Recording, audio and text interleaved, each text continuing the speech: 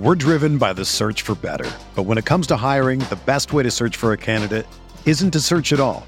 Don't search, match with Indeed. Indeed is your matching and hiring platform with over 350 million global monthly visitors, according to Indeed data, and a matching engine that helps you find quality candidates fast. Ditch the busy work. Use Indeed for scheduling, screening, and messaging so you can connect with candidates faster.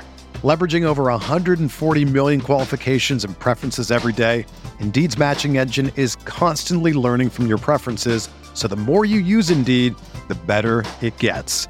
Join more than 3.5 million businesses worldwide that use Indeed to hire great talent fast. And listeners of this show will get a $75 sponsored job credit to get your jobs more visibility at Indeed.com/Blue Wire. Just go to Indeed.com/Blue Wire right now and support our show by saying that you heard about Indeed on this podcast. That's Indeed.com/Blue Wire. Terms and conditions apply. Need to hire? You need Indeed. Hello and welcome to another True Faith podcast. This is a As It Was When It Was special. We are going back 34 years today, unbelievably, in a time where the world was a hell of a lot different and Newcastle United were a top flight team and going through a bit of a transitional period due to a change in manager during the previous year. I'm delighted to be joined again by Mick Wizzen. Mick joined me last year to discuss football as a rule in the 80s following Newcastle United, as well as discussing tragedies such as the Hillsborough disaster and the Bradford fire. So Mick, delighted to have you back on, mate. How you keeping, mate? Hi Mark, I'm alright, yeah, fine, how's you? Yeah, not too bad at all, Mick. We've sort of decided to go for the 1986-87 season, probably in my terms, because it was the first season I really got into football and obviously started supporting Newcastle United. I was 8 years old during that year, and I hadn't attended any games. So this is where I'm bringing your knowledge into it, because at that point, am I right in thinking you had been going for at least 6 years by then? Yeah, 79 was when I first started going, so yeah, you're talking 6-7 years type of thing, you know. Brilliant. Well, at the time, my immediate memories of 1986 was the FA Cup final, which was the Merseyside derby. Liverpool beat Everton 3-1. And I was pretty much hooked on football from then. I hadn't really seen much of it. If a game was on, it was always just a background noise, really. And I wasn't really playing it as well. So that really got me hooked. I had a soft spot for Gary Lineker, because obviously he was the England's number one striker. And we had a relatively successful World Cup. And during that World Cup, I learned that a certain Peter Beardsley was a Newcastle United player. And at that point, as I say, a little bit of a novice at football. So it was no mistake to support Newcastle United, especially with an England striker being, in the media attention. What's your memories of the World Cup '86, Mick, if any? Yeah, the '86 World Cup, it got off to a bit of an awful start, really. Obviously, Bobby was the England manager. He got pelters from the media early doors. Maybe deservedly so, because we got off to such a bad start. You know, the old guard were in there, Butch Wilkins, Robson. That was. I'm trying to remember how the games went, but there was one particular game, either somebody got sent off or somebody got injured, one of the old guard. And there was quite a clamour from the media to introduce Beardsley into the setup, because we seemed to be just like it was petering out into nothing, and it ended up pushing towards the ultimate game, which was the Poland game when Beardsley came in. Obviously hit the ground running with the relationship between him and Lineker, where they just clicked, Brilliant. I mean, at the time, you would have been late teens? So 86, so I would have turned 15 that year. Right, so yeah, you're at the perfect age, aren't you? You're at the age where you probably were, a fanatic. Football was your life, I would imagine. So going into the 86-87 season, obviously Beardsley's profile increased tenfold. What can you recall any sort of discussions or any sort of rumours of him potentially leaving the club, or was it just business as usual? Well, the thing about them, Mark, is, we're bang on about Mike Ashley and blah, blah. No, it was different then. You seen people like Waddle come through, and anybody that had a little bit of something about them, you weren't keeping them. It's as simple as that. The club under McKeegan and that and Seymour, it might not have been as ruthless as Ashley, to think of a word, but they either didn't have the money, or they just weren't that interested in ever becoming anything. Right. So the idea to come back from the World Cup and to even keep him for one season was like sort of a bonus. But in your heart of hearts, you knew the way Beardsley was playing. He wasn't going to be hanging around much longer, and you were relying on pure loyalty of Peter Beardsley for as long as he was going to stay. The writing was on the wall eventually. Well, the only time I'd seen Peter Beardsley was pretty much in my Panini sticker album, because that was as far as it got for me. But obviously we've touched on his profile at the World Cup increasing. But bear in mind, Newcastle, looking at the history, we appointed Woody McFall permanently that summer because he got us to 11th in the previous campaign. And when you think about it, he spent more or less around about £500,000. I'm going to remind you of some delightful names who we signed during his first season. We got Ian Stewart, we got Billy Whitehurst, John Bailey, and God bless his soul, Alan Davies from Man United. So he took us from I'm going to say boredom. I didn't actually watch the football live, but obviously the footage in games I've got since suggests that Jack Charlton's football was a little bit, long ball, direct, a little bit what made his name at the Republic of Ireland. But what was McFall's style? Because am I right in thinking he built his team around Gascoigne, who was still only a teenager, and Peter Beardsley? So was it exciting to watch, or was it a little bit much of what it was under Jack Charlton? It's hard to really describe it, really. The football under Jack Charlton was pretty abysmal, but I won't lie, your football back then wasn't the greatest spectacular sport, if you know what I mean. You would play 4-4-2 a lot, and I think that's the way McFall tried to play. I just always remember Jack Charlton going absolutely off on one with Peter Beardsley, for Beardsley using a bit of flair late on against Watford. Right. And Beardsley basically won the game for in the last kick of the game, and Charlton come on and went on like an arse, basically. But McFall, for me, tried to do things right. His signings, early signings were questionable. Ian Stewart, come with a little bit of a reputation, not a bad player. It was a bit like Wayne Faraday. Came as a known player. Faraday was a good player, Came here and he was hopeless. Yeah. Ian Stewart was very much the same. I think he scored a cracker against Man U, and it's probably the only thing that stands out for me. John Bailey had been brought in as a really successful player at Everton. He was an established good player, but he was coming to the twilight of his career, basically. So it was steady. And the other ones you mentioned, Billy Whitehurst, he was a hard carrier or whatever, and basically he was a thug. Right. He had very little ability, or being a bit of a target man, knock the ball down. The same sort of players what basically would have been the players Charlton wanted, your Cunninghams and your Rileys, or he never hit it off with the Newcastle fans, obviously. Right. Well, understandable when you used to sort of Chris Waddle and Peter Beardsley and Paul Gascoigne.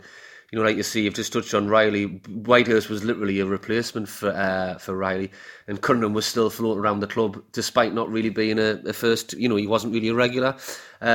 Just notice as well, looking it up before we started the chat. He'd also brought in a fair few youngsters through the ranks. Obviously we mentioned Gascoigne, but Joe Allen had made his debut under Charlton, but he made a few appearances under McFall as well. Paul Stevenson and Rob McKinnon had also broke through the ranks, so he was given youth the chance as well.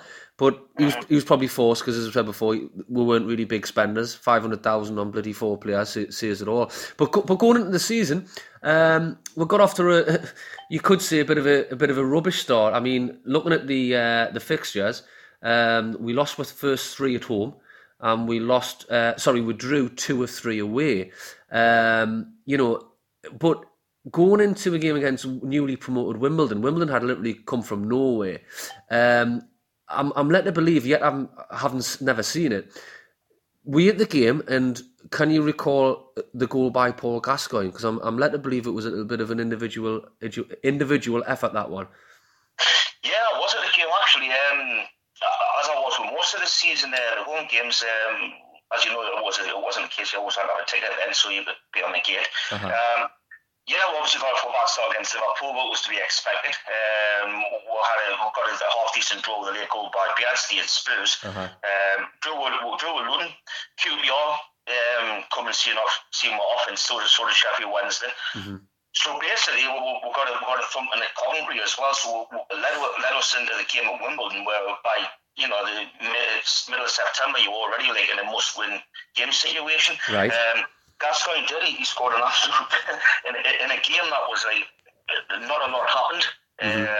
Gascoigne was an individual goal down at the Leazer's end. If me memory serves us right, I was in the Gallagher. It was a bit of a goal from nothing type of thing, and it was a much needed win. I mean, you're talking crowds around about 20,000. Mark at the time, but the game itself was pretty unremarkable, but it was a good goal by Gascoigne. Yeah, it's just a shame that the footage isn't out there, because I would love to have seen it, because there's a lot of goals during that sort of period where they just don't exist because of the media ban, or the media boycott, shall we say, of the previous season, when the clubs couldn't come to an agreement with the television broadcasting. So there's a lot of lost footage, which is such a shame.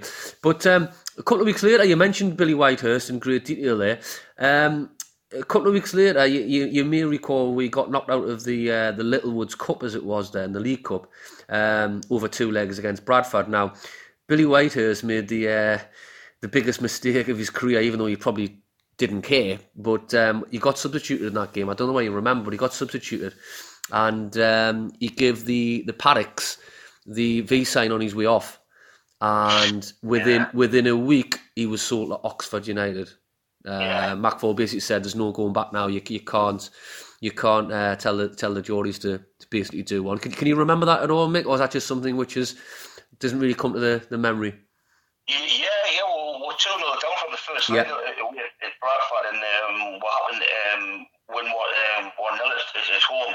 Now, I always touch on this I have with you many times about the abuse the Paddocks used to give people, and they were vicious. And I always say, a lot of the time, I'm sure then people in there just wanted something to moan about, Blue Boys were on a new thing. The Paddocks were terrible for it. And I think basically what happened with Whitehurst, I mean, he had been booked in the previous few games. That was his game, But there was very little talent there. He was substituted out and basically given him the V sign, And in a way, I was a little bit of sympathy for him, because they probably given that lad absolutely dog's abuse. And to be honest with you, the way he was, he'd probably go in there and knock about 10,000 of them out, Aye, this isn't a surprise, but it's interesting, because obviously Whitehurst being such a dominating force, and no one would mess with him. They reckon he was the hardest man in football who's ever existed. Whether anyone can prove that's a different matter. But McFall must have took some balls to basically tell him, "Look, we're going to have to get rid of you." It's interesting when you think of the stories about him. But my first hero, which I'll come to in a minute, was a gentleman called Darren Jackson, who come in from Meadowbank. He come in a little bit like Perez a couple of years ago. He came in. The idea was to be in a development squad and to hopefully make him into a first division footballer. But within a week or two, he was making his debut in another defeat at home to Arsenal. But a week later, we go to Aston Villa, who were also struggling as well and would struggle the majority of the season. But I'm led to believe this is your first away game, Mick. Aston Villa, 25th of October. Can you take us through a bit of the day? How you travelled down, what the atmosphere was like, what it was like being an away supporter? Yeah, of course. I mean, I'll quickly touch on the Arsenal game before I do. I just remember being right in the back of the scoreboard that day, and what they used to do in empties, they used to bring the cars around the track at half time, and it was a very fashionable for people to hide coins at the cars, and right. One of my good friends decided that he would launch a 10-pence piece from the back of the Gallagher towards the Minories cars coming past, and there was a police stood right behind him, and he got nicked. They were absolutely absolutely slaughtered him for bless him, his face. He nearly died when the cop put his hands on his back and he dragged him out, you know. But, fair play. We used to nickname him the arrested after that for your head, you know. But going into the game down at Villa, that was my first away game. Went down with the old Armstrong Galley supporters. From the Haymarket. Yeah. Just me and an older lad a couple of years older, we were both key Newcastle supporters, and it was my first weekend. My parents were pretty laid back about it. You know, I was going with someone that was a couple of years older. They knew I was going on a proper supporters coach, so it wasn't a problem. I used to just get picked up at the Haymarket, basically, down the road, way down in Villa. Very exciting. I remember stopping off at probably Wetherby, I would imagine. I remember actually stopping and picking up top end of Durham, Ferry Bridge area, picking Newcastle fans up there, and me thinking, you know, what are they doing getting on our bus, you know? But heading on down to Villa, pulling up in Aston Villa, and my first sort of outstanding memory was the reaction of the police then. It was very much like you were herded cattle.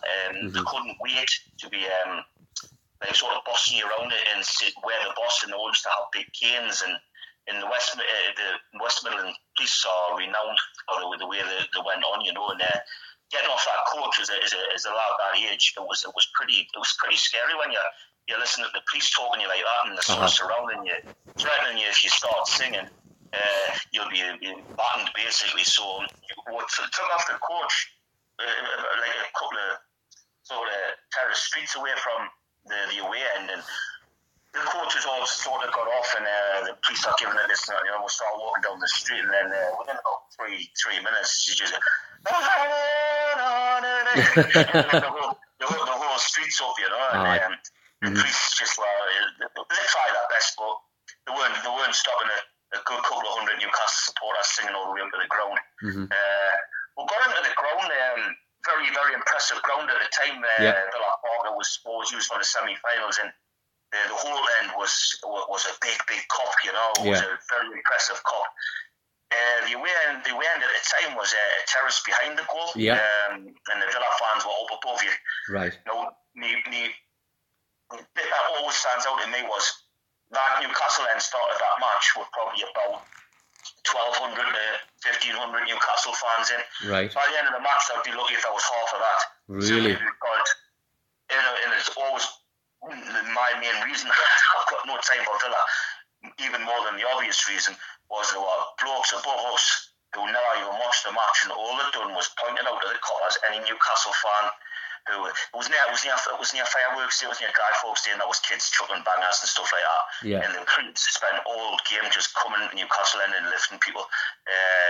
It was embarrassing. It really was.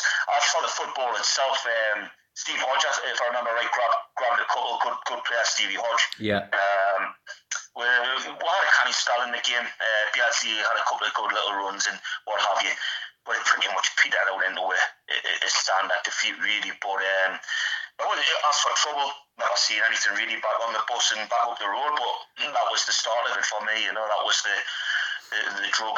Well, just suggestion, you know. Well, a quick one on that. I mean, looking at the fixture list, Tottenham, Luton, the away fixture list, sorry.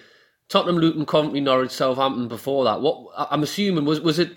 Did you pick Villa out because of its location, or did you just think, I just fancy going to an away game? Was it planned, or how did that come about? Because let's be honest, we were rock bottom of the league, so it wasn't as if you were going to an away game, you know, watching brilliant football, winning football. So what made you choose Villa?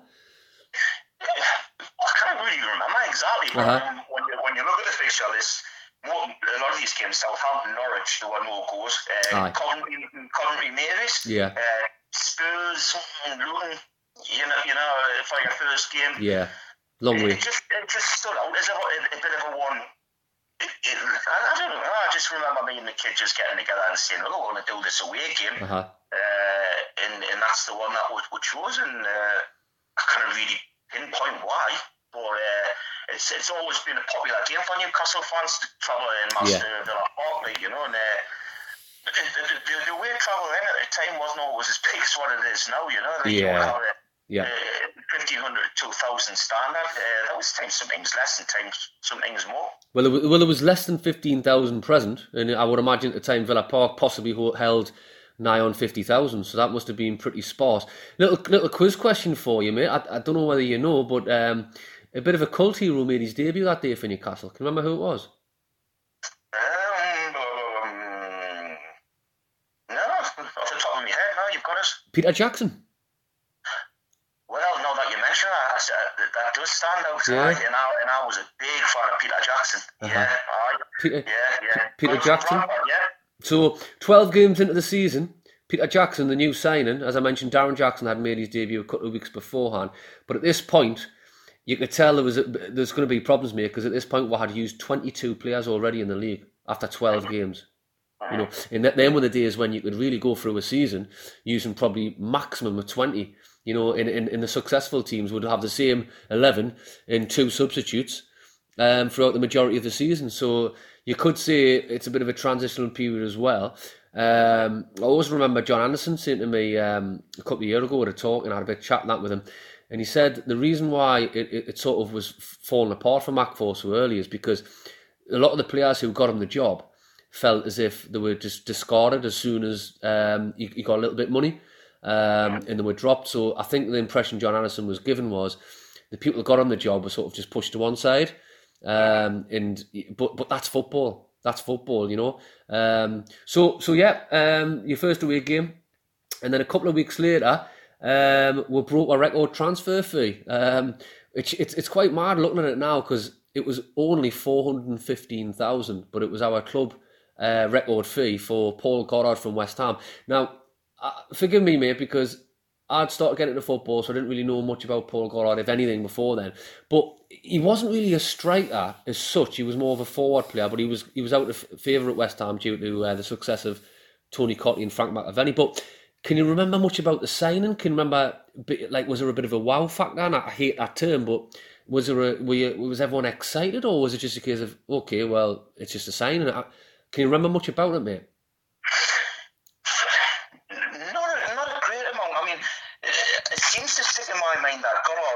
Must have signed after we played West Ham at the end of November, because I seem to remember him being in that West Ham side. So no, we were going to come to that. We will come to that. But he made his debut at Leicester, and we got a 1-1 draw, and then the following week we drew with Watford 2-2. So all in all, we're on an unbeaten run of 3 drawn games, and then we went to Chelsea. We beat them 3-1, and this is where a certain Andy Thomas, another recent signing for 100,000, he scored 2, and Peter Biazzi scored a typical individual goal, and we won 3-1, which I'm led to believe was our last victory at Stamford Bridge until we beat them, I think, in the League Cup under Chris Hughton. Remember that one, 4-3? A few years ago. But yes, the West Ham game you mentioned was the following week, so Paul Goddard played for us. Obviously it's live on TV, which was very rare back then. We were picked for TV, but it's funny because again I wasn't there, but this is the game that got me absolutely hooked, because I watched it on the Sunday afternoon. I think it was something random like a 2:15 kickoff, and I recorded it, and I've still got the tape to this day, because it's I'm not going to talk too much about the result and the performance. I'll let you do that, but it was such a buzz. It's one of my most enjoyable games to watch back over, but I'm led to believe were you in the Leazers end that day? I was in the Gallagher, actually. You were in the Gallagher. It must have been someone else who told us they were caught on camera. I was in the scoreboard, actually. I can touch back on the Goddard confusion there, because just the other night I watched the 85 game when he played up here for West Ham. Right. Season. So you're actually spot on, because he did play in that 4-0 game, and Andy Thomas, obviously, who had just signed, who had hit the ground running, sort of thing. And I remember listening to the Chelsea game on the radio, and it was a cracking win. And yes, Bielsa did score an outstanding goal. But the West Ham game itself, I mean, I can remember like it was yesterday, and it was freezing cold, waiting for the Cromlin shops to get the bus on a Sunday. It was pretty rare. You had Sunday games then. Right. And I remember getting the bus through, and if I remember rightly, nobody else fancied the game. I went on my own, and I went into my normal place, and I was in the scoreboard. Right. We were struggling for home basically we had a good win the week before, yeah, but we had been pretty average, mediocre up until that point. And then this miracle happened. Right. It really felt like a miracle when you were there, because I remember I was just talking at school for weeks and weeks and weeks about it, and like, you know, a lot of lads were there in different parts of the ground, and it was like a carnival. It really was. And one thing always sticks out in a lot of people's mind is when the air bomb goes off, and I believe in the second half, and it shook the ground, and honestly, it was like a bomb. But, it was just one of them games. I mean, West Ham were a good side. At that time, and they come up here and they really didn't know what to hit them. Like, you know, it just everything happened. Everything just clicked for you, you know, and. It's an outstanding game to remember, and a privilege to be there, really. Well, you're right about West Ham, because, as I mentioned before, they had Cottee and McAvenny up front. They finished third, and they were still within a very, very outside chance, albeit. But in the previous season, they went to the last weekend of the season, still with a chance of winning the league. As it happens, it didn't happen, but it was their best ever league finish, third. And going into this game, they hadn't been beaten it away from home.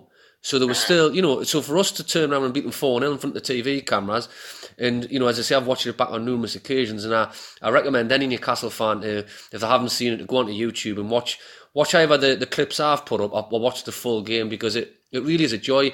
You know, you watch the people in the benches who were it was the only section of the ground where you didn't have the fences, and, you know, every time something happened on that touchline, people were up, waving, you know, dancing around, and that was even when it was 0-0. People, it was rated to be televised, so people wanted to be noticed and get on the telly, you know, which is frowned upon now when you've got, you know, media-hungry supporters who shall remain nameless. But yeah, it's just a joy to watch. And one thing that stuck out for me was the commentary. Brian, God bless him, and the co-commentator was Ron Atkinson, who wasn't long out of the job at Man United. He had just been sacked, and Fergie come in. So Ron Atkinson commentated, and he said, but Newcastle were 2-0 up, and he says, we were winning here last season 4-1, and he says, and they pulled one back, and he went, it was like they had won the league and the cup combined. He just says, these are the best supporters around. And he had just left Man United, you know, getting 40 to 50,000. But yeah, it's one thing that stuck out with me there is how well the fans come across, how passionate it was, and ultimately, you know, 4-0 hammering on the telly. So good stuff. But yeah, going through the fixtures again, we really started finding form here, because, you know, we had 3 draws. We beat Chelsea and West Ham. Goddard got his first goal in a away game at Charlton. At Charlton, and then we played Forest at home, who again were a good football team under Clough. That was a great game, because it was coming like a back and forth a little bit. And Forest were a good side, and that was a huge win. I remember just before the Christmas, I was absolutely buzzing with that win, because you had them 2 home games off the back of each other. In my memory, always put them quite close. And I remember going into school again on the Monday, and there was a lot more people at that game crowd-wise, but there wasn't as many school friends actually there.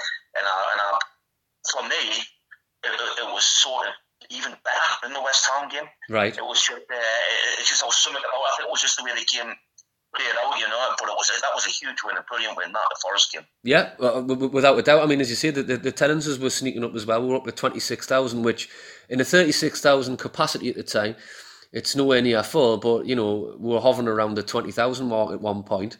Andy Thomas, you mentioned, he scored again in that game. And he I think he got 6. No, he got 7 goals in 5 games, because we're the somewhat forgotten about Full Members Cup, which, if I'm right and mistaken, became the SIMOD and then the Zenith Data Systems Cup, and now it's probably that one that the Mackems got to the final last season. It's that sort of equivalent, isn't it? Even though probably, yeah, we locked at Everton midweek, didn't we? Thomas got a goal there. That's right. Thomas was a funny play. Never looked the most natural, but he just had a habit of being there at the right time.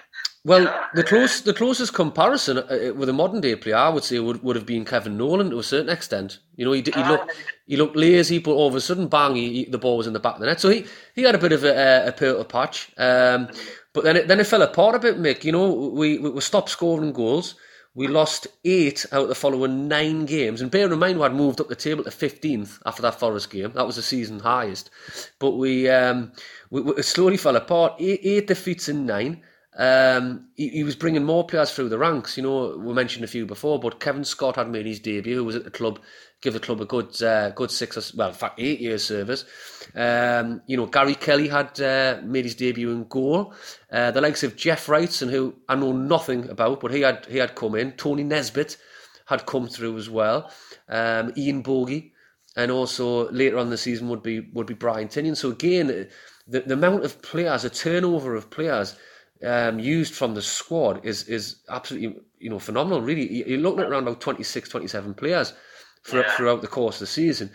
So it fell apart, but you know, I suppose the fans were distracted because we had a bit of a decent cup run for a change. You know, can you remember much about the cup run? Yeah, I mean, just to touch on that little hard run that we had, the Boxing Day Everton came up here and absolutely ripped us apart. I was in the Leazers and right next to the Everton fans. Well, I mean, Everton then were like sort of untouchable, like they were untouchable. But they absolutely helped with 4-0. But we sort of went on to coming up to the cup. What happened with the cup was it dragged out for ages because we had some really bad weather. Yeah.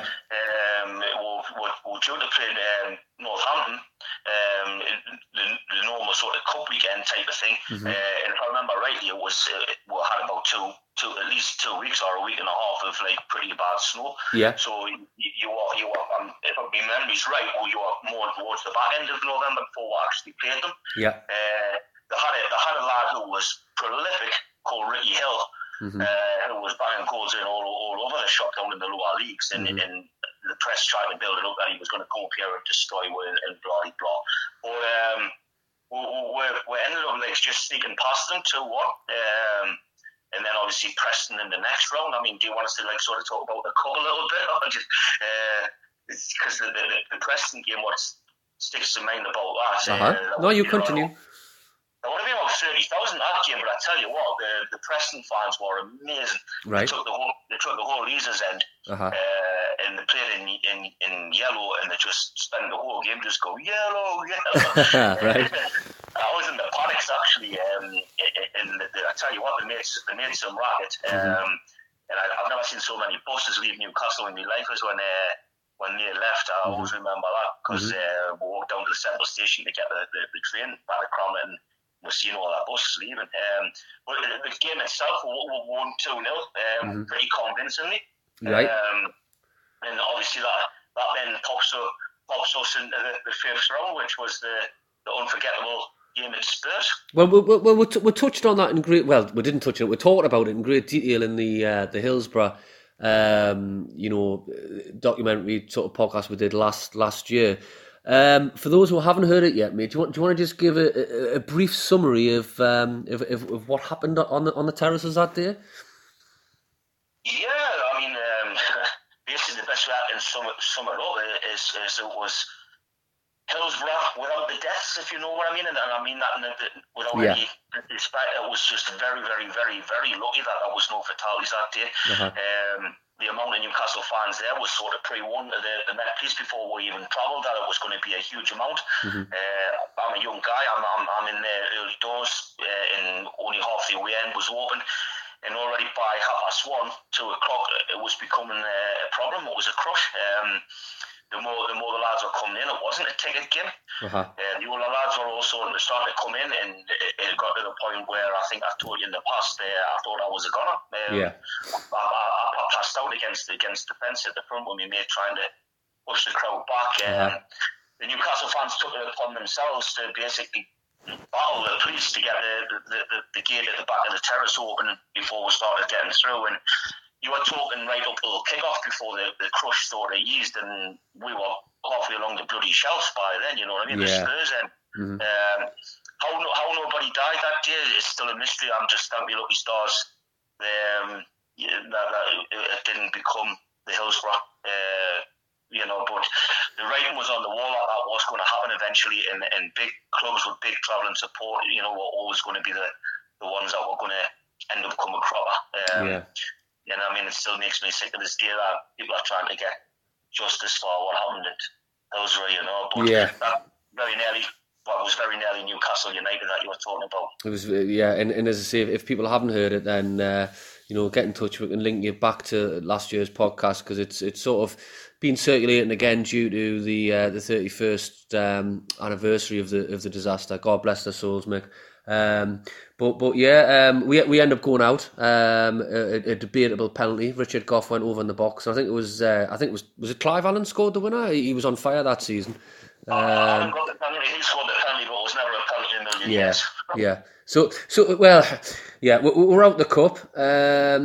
Running battles you mentioned before. Again, I'll ask people to listen to the podcast, but running battles in the streets afterwards with the Tottenham supporters, and rock bottom of the league out the cup going into March. A bit of a come down, but somehow, mate, we managed to turn it around. As I said before, 8 defeats and 9, but we turned it around with an amazing run. I mean, you said you were going to the game, so you'll remember more than me. But was there any standout before we discuss Paul Goddard? Was there any standout games in that run? Because we ended up winning 7 and drawing 3 of the following 11 games. Any standouts? Well, I mean, the run basically started with quite a tight win against Aston Villa. Biaggi scored a lovely goal at the Gallagher end. We got a really good draw at home against Spurs during the week. Spurs obviously were a decent side at the time. Mm-hmm. We got a pretty standard win against Southampton. Same against Leicester in consecutive weeks. One that stands out for me was a midweek game against Norwich. Right. 4-1 win. A certain Mr. Bruce was in the Norwich team. Right. Go on. It was a game played on a plough field. Basically, it was at the beginning of April, around about this sort of time, and had a heavy winter and quite a wet spring. But we turned up that night, and Norwich didn't know what hit them that night. Like, we really, really played well. I was in the Leazer's end, I think, for that game. Well, with a couple of guys from school, some lads from up Asherton way, actually, stayed for it with.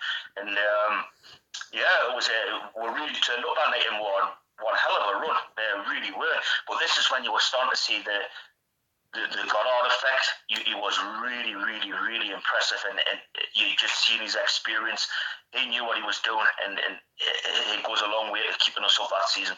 Well, you mentioned the Spurs game. That was the return of Paul Gascoigne. He had been out since, believe it or not, mate, his last appearance was that week after the Villa game you went to. It was at home to Oxford, a 0-0 draw. Gascoigne got injured that game, so he basically lost his services for nigh on 4 months.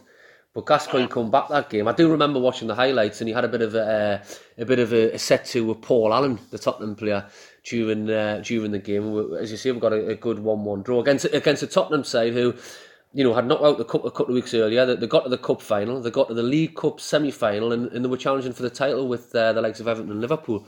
So, as you say, a great result. That Norwich game. So how did it pan out? The scorers. Can you remember much about the game? And obviously, as we mentioned before, attendances were jumping up again. The better that we were doing, the more people started turning up. Yeah, Norwich took the lead in that game. Kevin Dringwall scored. Yeah. I think it was at the Gallagher. I think it was at the other end of the ground. It was, and then just before the half time, I think Goddard puts us level, and then we just steamroll at them after that. But touch on a funny one you mentioned about Gascoigne coming back there in the Spurs game. The Saturday following that, we beat Southampton 2-0, and him and Paul Goddard were right set to with each other on the pitch. Right. Because Gaza was trying to take on the world, and he could have squared Goddard on several occasions. In the end, Goddard went and he gave him a right mouthful, and Gaza was trying to mouth back, but Goddard wasn't taking it, and he put him in his place. But it wasn't the first time, because I remember Gascoigne having a run in the following season with Mirror in a game against Monaco. So I think the players sometimes get very frustrated by Gascoigne, because he always wanted to sort of do that extra thing. But what a talent and such an honour to see the lad break through into the team, you know. It really was good, you know. But as for the Norwich game, it was always a standout win, to be honest. So after the Norwich game, we're up to the dizzy heights of 18th, I think it was 20. Yeah, it was 22 teams. So we weren't safe as yet, but we got a decent result at Oxford, who were clear of relegation at that point. And then we goes to Arsenal midweek, and who had just won the Littlewoods Cup. And it astounds me that they had just won the Cup. They were challenging, still with an outside chance of the title, and only 17,000 turn up. But we go down there in a midweek game and beat them 1-0, thanks to, again, Paul Goddard. I mean, but the following game, Easter Saturday, Manchester United, who were around the bottom with us up until probably Christmas time. They hammered us 4-1 on New Year's Day, I believe. And what's funny about this, we've touched on this before in regards to official attendances. The official attendance is 32,706. But no way. Well, that's what I'm saying. But the match report suggests that 5,000 to 6,000 were locked out. So in a 36,000 capacity, you explain that one to me, Mick. But again, people have spoke about this game. They reckon that there was a lot of violence around the city that day. A lot of Man United fans were in town. Great support. But can you remember much about the game, Mick? Man United at home, Easter Saturday. Well, just before I mentioned that, you touch on Arsenal in the 17,000, and it just destroys these myths that these clubs have always been massively supporting. They keep on throwing this accusation at us when we had bad crowds. This was regular in the 80s. The crowds could just up and down just depend on what felt people were in. Basically, 17,000 is hybrid in a ground like that. Yeah. I remember listening to the game on the radio, and we'll beat them 1-0. It was an outstanding result. But the actual Man U game, the outstanding memory was how hot it was that day. It was absolutely roasting. As for trouble with Man U around the city, I was a little bit too young to go on the drink then, so I was pretty much straight into the ground, but I was fortunate to be in the ground early. But for anyone to suggest there was only 32,000 people in that football ground that day is an absolute joke, because it was absolutely heaving. For the game itself, I think it was Glenn Road put in the lead. Yeah. And I think Gordon Stratton scored a pretty good equaliser, if I remember right. Stratton was a cracking little player, by the way. And I think Goddard wins it pretty late on for us, but it was a big win, big win. Well, you say that, and Goddard, Gascoigne had come back, and it's no coincidence. They may have had a scrap against Southampton on the pitch, as you mentioned before, but that winner against Man United was the 7th game in a row he scored, which I believe could be a post-war record. I think Ferdinand might have levelled it, Cisse possibly. It's a quiz question out there. I should have really double-checked, but he certainly equalled it that day, I know that.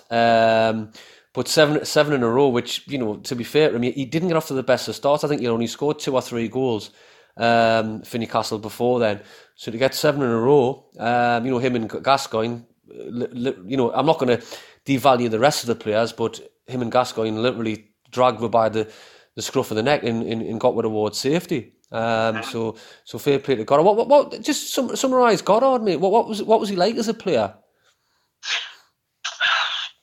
The ultimate experienced professional, I would say. Yeah. He just had a happy knack, just never looked the most graceful of players. Again, he would do the rough and tumble. He wasn't a big lad. He just knew where the net was. We beat Man United with a massive crowd there. You will get a thumping at Everton, and then you've got Chelsea coming up a week or so later, where because of the crowd congestion at the Man United game, those up above decided it would be a good idea to stick the Chelsea game as an all-ticket game. Right, okay. There was a massive drop in the crowd because it wasn't always convenient for people. I mean, I had to get through from Cramlington to go and queue for tickets, and a lot of people just wouldn't do it. Right.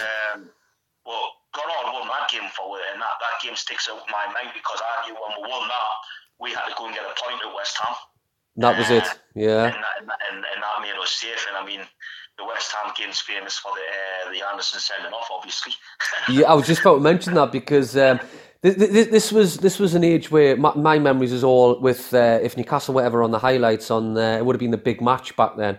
I think Match of the Day just covered the FA Cup, whereas the big match on ITV, if Newcastle was selected, you had to tune in. And I remember, obviously at this point I was still only 8 years old, but when Newcastle were on, I would stay up late deliberately in my bedroom and sneak my television on to watch it. You know, and it's I'm not ashamed to say this, it was a black and white little portable television in 1987, and I always remember watching the highlights. Can't remember much about the fighting or the trouble on the terraces, but you know, delighted to get a hold of a copy of it in later years and watch it again. It looked as if we absolutely battered them, to be fair. You know, but we only had a 1-0 lead through a Neil MacDonald penalty then. I think it was Mark Ward scored. But then later on, as you say, John Anderson got sent off, I believe, for foul and abusive language towards the linesman. And then it all just kicked off in the away end, didn't it? Yeah, I mean, it was just a massive surge forward. I mean, I wanted to get a hold of the linesman, basically because I'd been leading so long during the game. Ward scored later on, if I remember right. And I just think we felt like we were being done over, you know. Like, yeah. I mean, Johnny Anderson could be a bit volatile. Yeah. You know, he had his moments, Johnny Hotshot, as I used to like to call him. But it just incited the crowd, and there was a big... Like I still remember just hearing Jordi Agro. Yeah. And the more surging forward, but I think it got quelled quite quickly. I think it was just people just it wasn't unusual to say that sort of thing then. You know, people used to really react. There were violent times. You know, a lot of the youngsters listen to this are fortunate enough that they don't have to really see that sort of stuff. And it was quite commonplace to see that in a football ground as well. Mm-hmm. Fantastic, mate. Well, the Chelsea game you mentioned, I'm led to believe was the last. It was after the Chelsea game, the start of demolition, the demolition of the old West Stand. Obviously, with it being wooden and it being a serious hazard, they started chipping away at that. But still, nearly 27,000 turned up for the last home game of the season against Charlton. I mean, we got absolutely battered 3-0 off a side who ultimately would finish below us and just stop up. In the old playoff system, which I'll remind yourself, but the listeners, the playoffs obviously in the format now is just the third of the sixth place teams in the championship. Back then it was the third, fourth, and fifth, and also the fourth bottom of the top flight. So Charlton would have ended up in the playoffs, but they would have went down if they hadn't beat us. But they absolutely battered us that day, 3-0. I haven't seen footage, but I've seen pictures. Peter Biazzi was presented at the crowd because I think it was probably common knowledge he would be on his way then. But last game of the season, Mick, Nottingham Forest away, we were safe, but it's probably more memorable for incidents off the pitch than on it, mate. So take it away, mate. What happened that day? Because was this your second away game? I think it probably was, yeah. I think it was.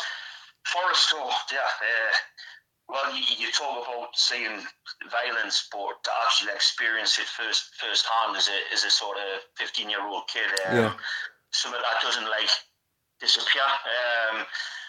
There was a group of us from school went down and were on the back of the coach heading down the A1. As we're heading down on the coach, we got just outside of Sheffield, I believe, and there was a car behind with some older lads in. So that was a little bit of to and from with this car because they put up a little sign at the window saying Borough. I believe Borough had a game in that same region that day. I can't remember who against, but these lads, and I'm talking these would have been lads in probably late 20s, early 30s. And they put Borough, sign up Borough. So I was a bit to and fro going with our lot on the back of the bus. I mean, you bear in mind we're 15, 16-year-old. Yeah. But it was quite friendly, it was good natured. But it only takes one dick to spoil everything. And one of the kids on the back of the bus, because the lad driving the car was a black lad, one of them decided to start the races, carry on. Right. But soon as that started, because of the way I am politically, I just sat down. I was out of it. I didn't want nothing more to do with it. I thought it was rubbish. It was unnecessary. What turned as a bit of good nature, carry on, changed. Well, what happened then was these guys, they changed their mood and they started getting screwdrivers and that out and saying that they were going to, do win. Yeah. By this time, I sat down, I wanted no part of it. And all of a sudden, I just remember, like, the lads going, oh shit, they're getting out. These lads got out of the car, about 5 of them got out of the car. And I was on the back seat of the bus in the corner. And one of them come round to mine and it was an emergency escape window. And he tried to pull the handle from the outside. And there was an old beer mat stuck in to keep the window shut. Right. And I remember the ferocity on his face, they were going to kill me, like. Right. And I remember I just looked at him and he looked at me and it wouldn't come up. And then on the other side was an emergency exit door, and they managed to get that open. And I just remember one of them getting on the bus, and one of these lads on the back of the bus just absolutely booted him with his foot straight in the face, and this kid went flying off the bus. And our bus started pulling away, and we got the door shut. But what happened next was terrifying, because these borough lads were at it by then, like, the wanted blood. Mm-hmm. And they went over to this little yellow hire van. I always remember it had Ace Hire on it, and it was a boiling hot day, and I was in the passenger had his window down. He must have been saying, "Hey, what are you doing?" And he punched through the open window in this Newcastle van. And then all of a sudden the back door still open, and there must have been about 30 people got out the back of this van, and I've never seen people get booted as shit like what these borough fans. There was cars just stopping all over, and they were all Newcastle. All Newcastle fans getting out, and these borough lads. Bearing in mind they didn't really start this. I would hate to think what actually happened. It would have been a bloodbath. It would have been a bloodbath, and it set it up perfectly for getting down to the City Ground, because boiling hot day, not a particularly big crowd. Mm-hmm. We had a good section in the corner. Right. I think you've been photos in the past when you got Toon fans clambering up the floodlights. Yeah. I'll share them I'll share them on the pod, mate. I'll make sure they're visible, because they're great pictures. I used to take this camera with us at the time when I first started going to away games. With poor quality, and half of them are vandalised and people wrote on them and stuff like that. These photos, but that one's pretty clear. And that was a very, very volatile atmosphere. It was a bit of a party atmosphere. I mean, people are forgetting about the Charlton game. We knew we were safe. It was a Newcastle United type of result. That goes to Forest. We lose the game. But what happens at the end is interesting, because you knew in that Newcastle end that the Newcastle fans, they wanted bother. They wanted confrontation. And towards the final whistle, they were massing at the front. The week before against Charlton, we had invaded the pitch at the end, and it became a bit of a common thing for a couple of seasons. Yeah. Well, these lot down in Forest were a different breed. There was a lot of heat about there. Right. Final whistle goes. They're over the barriers. Police cannot stop them. But what we didn't expect was the Trent end came on at the same time. Right. And as the Trent end came on, and they sort of ran towards each other, when they got closer, the Trent end must have realised what they were dealing with, and that absolutely shit their pants. And I've never seen people turn around and run so fast in my life. I stopped in my place. I stood on the terrace. But these Newcastle fans were after blood, and the chase. I remember you could see behind Trent end, it was only quite small, and you could see them piling out of the stadium. They were shitting themselves. But what then happened was, as the Newcastle fans turned back round, the idiots in the Forest main stand, it would have been the likes of that Scarrett and all them, who were well-known names at the time. Right, okay. They were on the pitch, and they had blades, and there was Newcastle fans coming back to the Newcastle end, absolutely dripping in blood. The numbers from Newcastle fans was far too great. They would have steamrolled these Forest fans, but the police were on with horses and everything by now. But that was a good few Newcastle fans got slashed by their lot, and that's the way I remember that happening. And it was a very, very, very violent day. Coming out after the game, I'll be honest with you, once we got out in Nottingham, I was like, I'm pleased about that. Like, yeah. And I remember getting home that night and thinking, my goodness, it's only my second away game, and is this what it's about? Like, you know what I mean? It's pretty scary. Well, I mean, I've got the goals. I've got them on YouTube, but there was no footage, unfortunately. Fortunately or unfortunately, whatever you want to say. But I think it's always interesting to see what it was like back then, and it would have been interesting to see the footage of the pitch battles, shall we call them. But I've seen newspaper clips. It made the News of the World. It probably made more Sunday papers, but it made that the next day. Pictures, as you say, of supporters with blood dripping off their heads. So a bit of a shameful way to end, which ultimately ended a good season. We ended up finishing 17th. We were safe with 3 or 4 games to spare. Paul Goddard had done the business in the end, but we still had that risk of losing Peter Beardsley, which is a perfect time to end this podcast there, Mick, and we can always follow on with the 1987-88 season at a later date. Is there anything you can say to summarise the season, Mick? I know you were 15/16, first away games. Is it a memorable season to you, or is it just one what you look back and go, yeah, it was pretty rubbish overall? What's your thoughts? Well, you got to remember, I'm in my prime here, and this is when I'm really starting to go to matches. Like pretty much all home games anyway. As I say, you didn't always have to have a ticket. But I'm at that age, and I'm with a group of lads at school and that, and we're absolutely Newcastle obsessives. What's outstanding about this season is, like I said earlier, got off to a rotten start, and it was going dreadfully. And then we'll put this sort of run together, and there's one name I'll just pick out, and that's Paul Goddard. Yeah. And he when it took him on into the next season, that's what we'll talk about at a later date. But then a couple of seasons with Goddard, he's very, very, very underrated. And we'll talk about legends, and we'll talk about people like Kevin Nolan should never be forgetting and all that. Well, Paul Goddard's in my list of them people. Yeah, he really is. But it was a horrible way to end the season in the violence way. But like you say, we finished 17th. We finished quite comfortable at the end, but it was a big run of games that kept us up.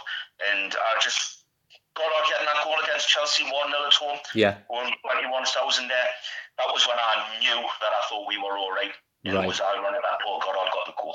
Perfect. That's a great summary, mate. And as always, appreciate it.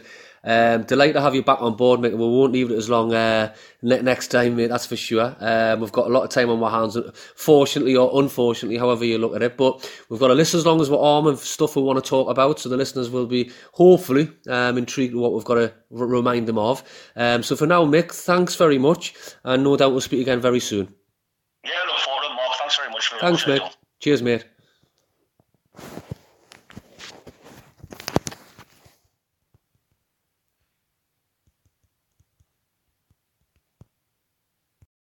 Without the ones like you, who work tirelessly to keep things running, everything would suddenly stop. Hospitals, factories, schools, and power plants, they all depend on you. No matter the weather, emergency, or time of day, you're the ones who get it done. At Grainger, we're here for you with professional-grade industrial supplies. Count on real-time product availability and fast delivery. Call, click Grainger.com, or just stop by. Grainger, for the ones who get it done.